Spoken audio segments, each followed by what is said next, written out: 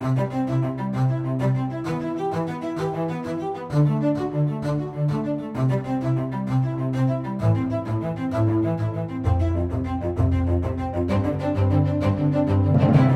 to Life Beat. I'm your host, Chris Gast, Right to Life Michigan's Director of Communication and Education.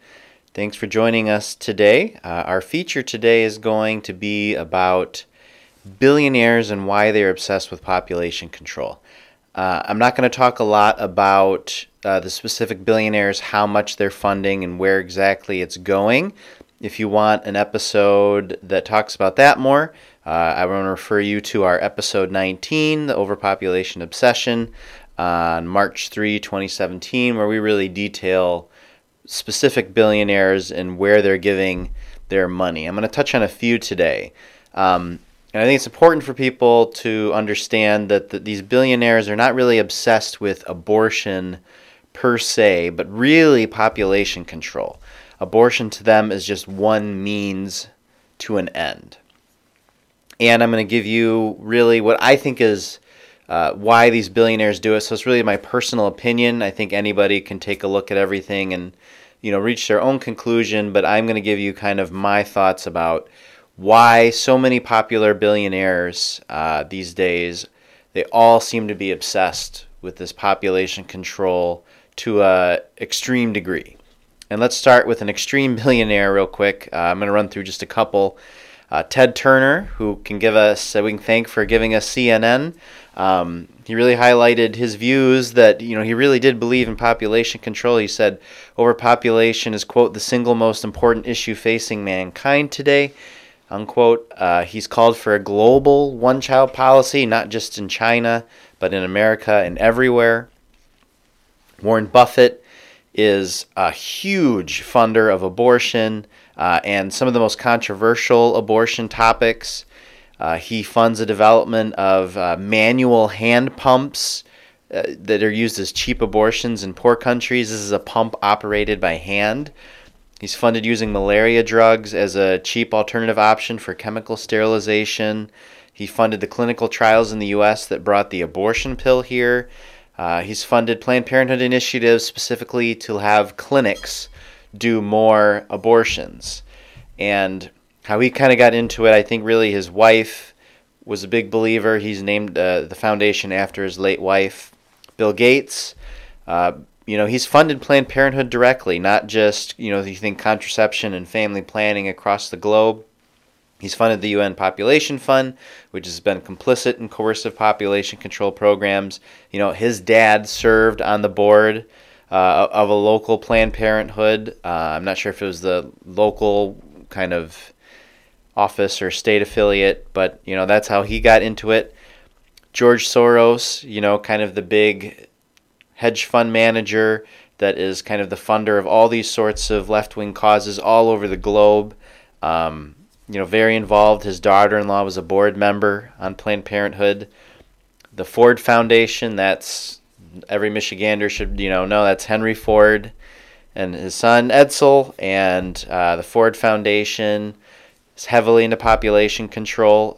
Former Planned Parenthood President Cecile Richards, I don't know if she's still on there, but she was serving at one point on their board of trustees. If you own an HP printer, both the David and Lucille Packard Foundation and the Hewlett Foundation, big into population control. You look at a study that's kind of promoting abortion, saying, abortion is safe or abortion is great, and almost 100% of the time you're either going to see the Packard Foundation or the Hewlett Foundation funding that study. Even kind of lesser known billionaires, you think about the Heinz family, Teresa Heinz Kerry, the wife of John Kerry. Teresa's daughter-in-law served on Planned Parenthood's board. The list can go on and on and on. And I think we need to start with, why are all these billionaires so into it, is that population control is a very powerful idea. It's a very old idea, too. This isn't just something that was thought up at some sort of conference, in 1910. This was something that has been an obsession of incredibly smart people for a very long time. I mean, look no farther than Plato. Plato thought that Greece was being overpopulated and that city-states needed to exercise very rigorous population control. You can read Plato's Republic. He thought this class of guardians had to guide society, and that included limiting population and who could have births. Now, a key difference between Plato's idea and today is, Plato thought that those guardians should renounce material ownership because they would be too tempted if they owned, things to benefit personally. And some people, we'll get into in a minute, would argue that some of these billionaires are benefiting directly from these sort of population control programs. Kind of the real starter of the modern overpopulation obsession was Thomas Malthus, who was actually a religious cleric, an early economist. He wrote a book an essay in 1798 detailing his ideas on overpopulation, and his observation was that population can grow exponentially, but food production can only grow geometrically, and that at some point the population was going to outstrip the ability to feed it. And for him, this was sort of a mathematical certainty. And I think really Thomas Malthus gets a bit of a bad rap. Like a Margaret Sanger, he wasn't really making claims about how terrible poor people are and how they're going to keep spreading their bad genes around. He was just really obsessed with this idea that this is a mathematical fact, and we have to do something. If we don't, then we're going to have wars and starvation, and we don't want that. Maybe we convince people to marry later or be chaste, and we won't have as many kids. His real, I don't want to call it a crime, but his real downfall was a lack of imagination, especially as an economist. He didn't foresee the Industrial Revolution that was unfolding all around him, or later on the Green Revolution and agricultural production. For him, it was just the idea that this mathematics, that population grows exponentially, but food production grows slower. Geometrically, he thought it was inevitable. And he was obviously wrong, because we're all still here and eating more than we could possibly consume. Now, he would actually use this argument not as a sort of utopian control scheme, but he would actually use this as an argument against some of the thinkers of the day who thought that society could be perfected, that man could be improved, that we could build a utopia and save humanity. He thought this was so mathematically true that any project to try to improve society would run up like a wall against it.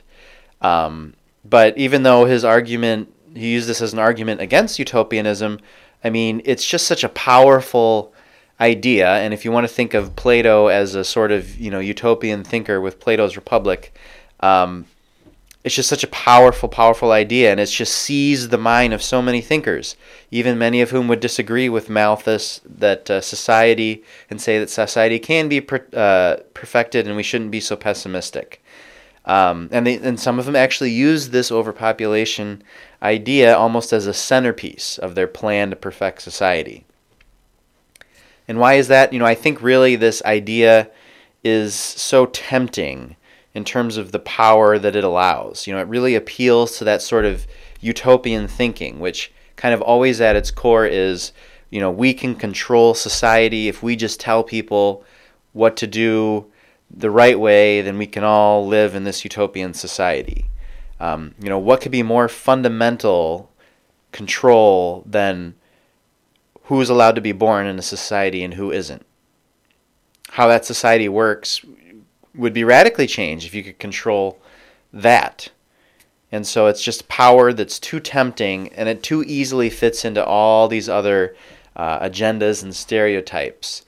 So just as a modern example, think of Paul Ehrlich's 1968 bestseller, The Population Bomb, which predicted we'd all be starving by now. Didn't come true. Paul Ehrlich still believes overpopulation is a concern. And this has kind of shifted in environmental issues. You think about, like scares with peak oil or climate change today. When I was a kid, there was more ecological issues like acid rain and groundwater pollution. And some of these are all problems in their own way and their own issues. But really, this idea is kind of like a meme. And I don't mean a meme in terms of a funny picture with text online that gets shared ridiculously. I send a lot of memes myself. But a meme is really kind of like, think of an idea as a virus. And this idea is just so persuasive or powerful or new that it just kind of infects and spreads. And that idea meme, I think, really kind of explains this whole overpopulation thing that almost seems to just spread like a virus and just take over the host once it kind of gets into someone's brain. It's so hard to talk someone out of this, as we'll kind of detail in a minute. So modern overpopulation really, and the eugenics movement that kind of fits into it, I think we have to really look at Margaret Sanger as a key in all this. And I'll explain in a minute where she kind of fits in. Margaret Sanger's idea was not necessarily that overpopulation would be bad for the globe because we couldn't feed ourselves, but her concern was the poor people were out reproducing the rich people, and that poor people were poor because of bad genetics, and they were destined to be poor. That's why she hyperbolically said that the most compassionate thing a large family could do to one of their newborns is to kill it, because she thought growing up poor was the worst thing in the world, which a lot of people share that idea today. And this sort of ugly eugenics idea that kind of took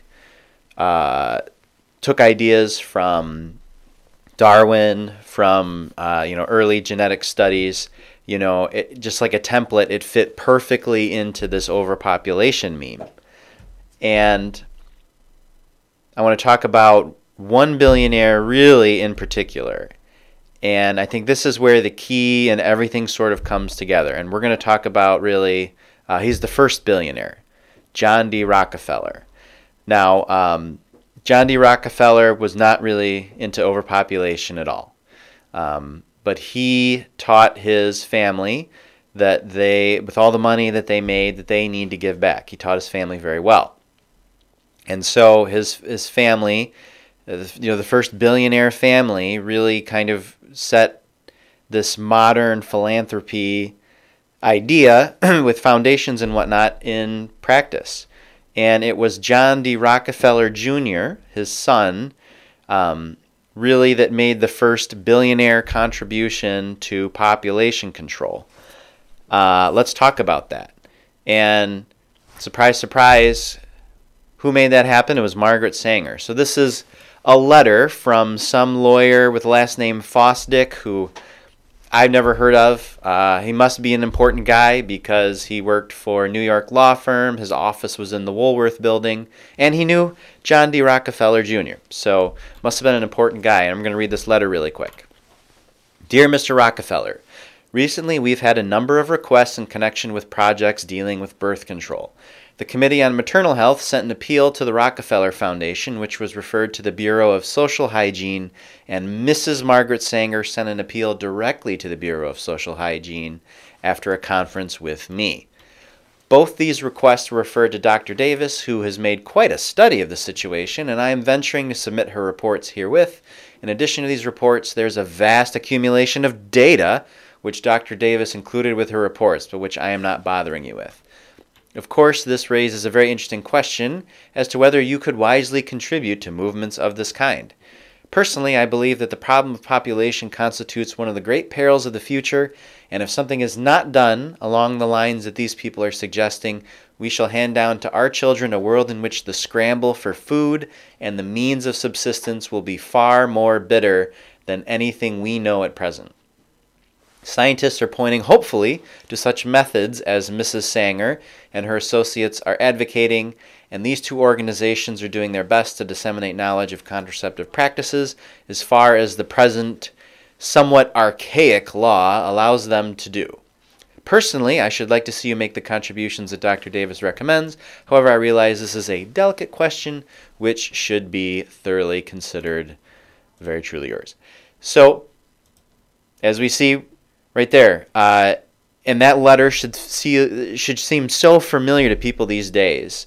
So Margaret Sanger knew this lawyer who knew John D. Rockefeller Jr., and this lawyer appealed to this billionaire, said, we have all this data and studies, and it's all new and great, and all these old archaic laws and practices are holding us back, and if we don't do this, people are going to starve, and it's going to be the end of the world.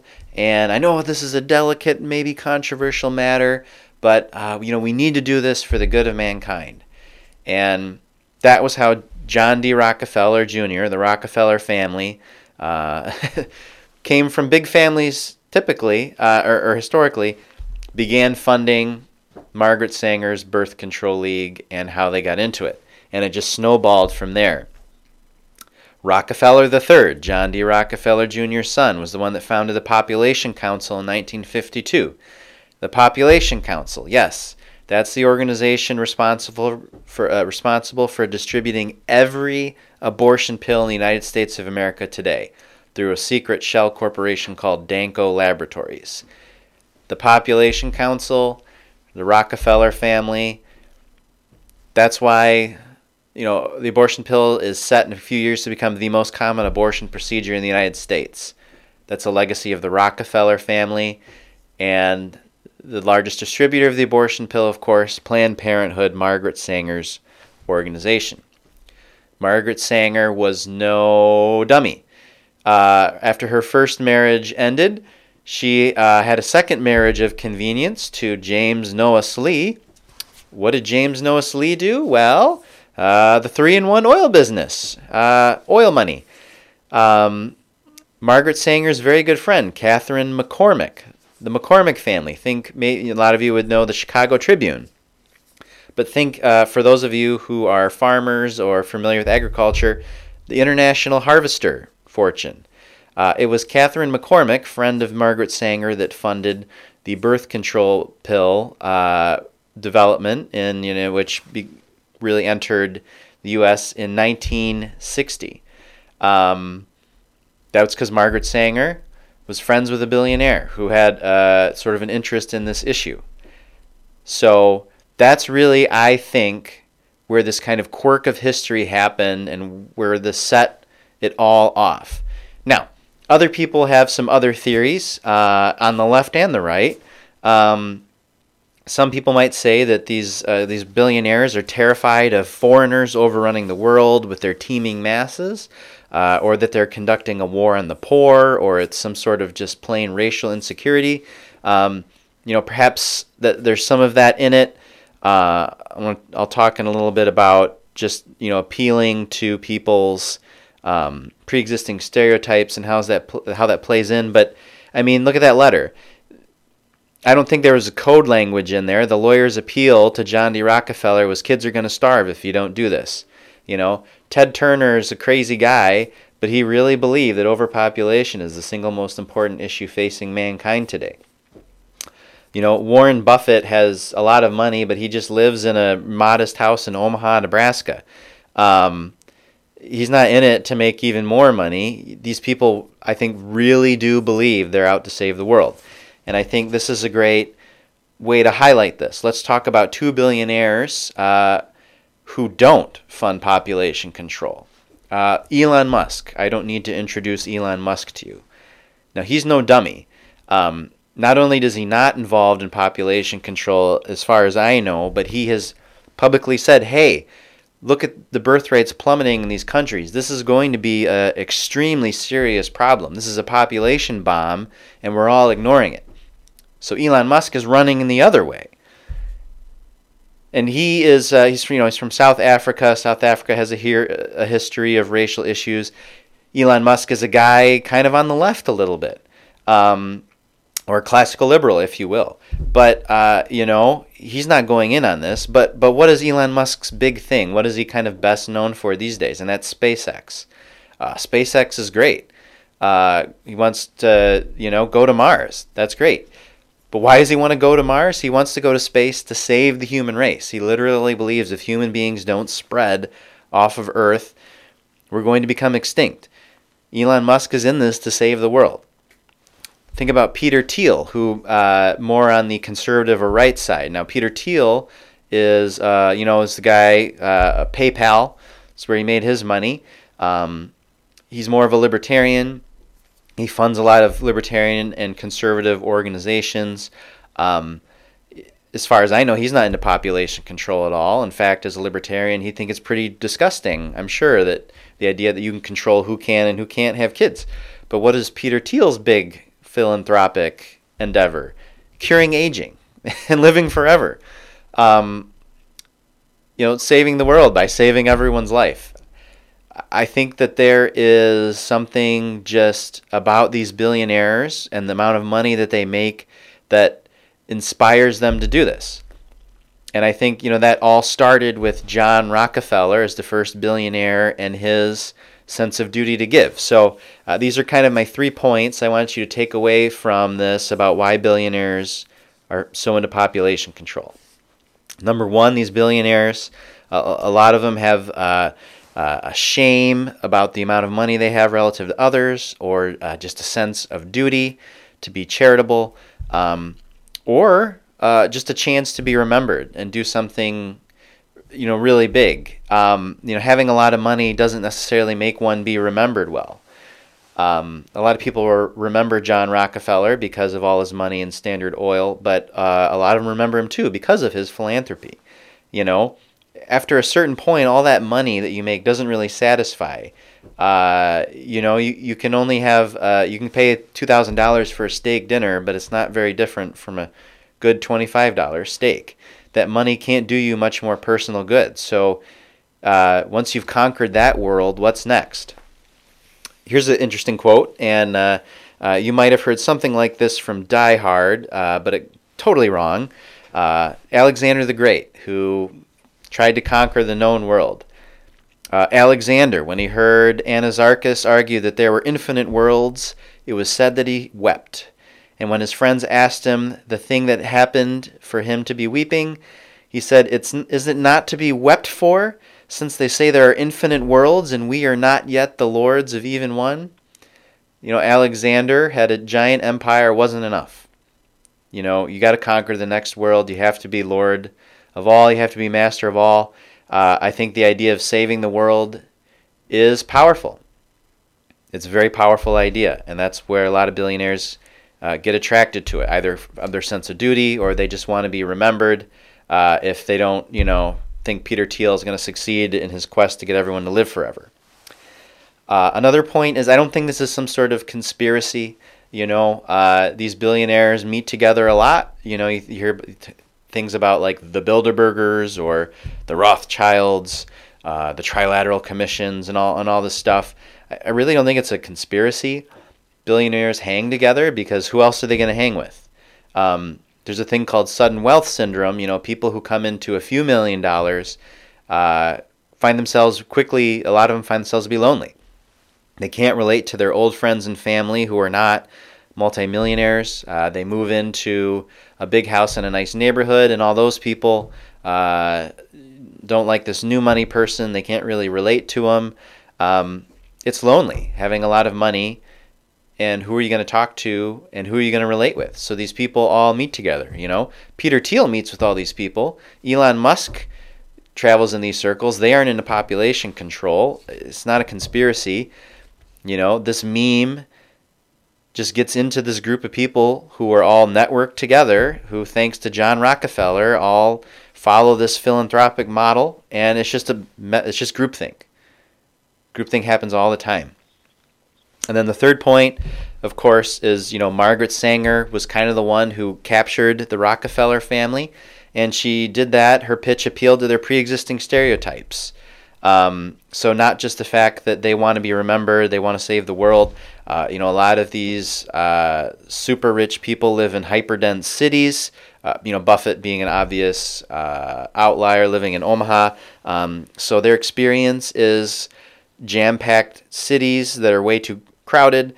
All their rich friends don't generally have huge families. They have probably more kids than a lot of families, but they don't have big families. There's some racial or foreign overtones to it. It just seems right to them because this is what they see on an everyday. This is the circles that they travel in. Now, will this ever change, when people start to realize, as more and more are, that the demographic bomb is going to explode in the next few decades? Are we going to see these billionaires, shift gears? And is that going to be the next meme that captures their ideas? Maybe. Maybe Bill Gates will start plowing billions into paying for child tax credits to encourage people to have kids. But, I think that really the meme of overpopulation and population control is just too powerful a temptation for them.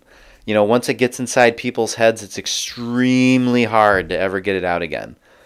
Look no further than China. China has the absolute ability to collect any demographic info they want in their totalitarian society and direct people however they want. They know that this population bomb is coming. But they stayed wedded to this one-child policy for so long, even though they could see these birth numbers. They really were true believers. And now that they are realizing, oh man, this is a huge mistake, and they're trying to relax it, in the last 4 years, China, the births keep plummeting anyway. They've so indoctrinated their people into the idea, into believing this overpopulation myth, that it's like a runaway freight train, and they can't stop it now. So in conclusion, my best guess, my personal opinion, is that this was just a weird quirk of timing and history. That Margaret Sanger just was able to beguile the world's first billionaire family into this destructive obsession, and through them, through the way the world operates, through this philanthropic idea, Margaret Sanger's idea, which is just another version of this overpopulation myth, just captured people's minds. And it's so ironic. The original John D. Rockefeller, the one who made all the money, he truly believed he had a duty to give to people, especially the poor. He taught his family to do that. Make as much money as you can and give away as much as you can was his, quintessentially modern American motto. He defined modern philanthropy, foundations. He did a ton of good. He came from a large family. He had a large family himself by today's standards. And sadly he couldn't, predict that his children would fall under the sway of a madwoman, armed with powerful pseudoscience and persuasive personalities, and an army of, little scientists saying, we're going to back her up on this. It's ironic. John D. Rockefeller was a very religious guy, and Margaret Sanger hated religion because that left people having large families. So Rockefeller Sr. unwittingly built this infrastructure. Margaret Sanger got one heck of an in, and that's why I believe all these billionaires today who hobnob together are still serving Sanger's vision. And, they truly believe, I think, that they are saving the world by eradicating the next generation. It's diabolical madness. That's what it is. What's the pro-life takeaway from all this? I think it's that, history takes some very interesting twists and turns. And your work, no matter how small, matters. You never know how far a simple request or simple personal connection will go. You never know how that's going to be. People are going to take that ball and run with it, and how far it can go. And I think we're going to have one great counterexample to that next week for our podcast. I'm going to talk about Jane Muldoon, our former president, who passed away on Saturday. And I think you'll just see that history takes some funny turns, and a little ripple can become a huge wave. All right, thanks for listening. Have a nice weekend, and we'll catch you again next week.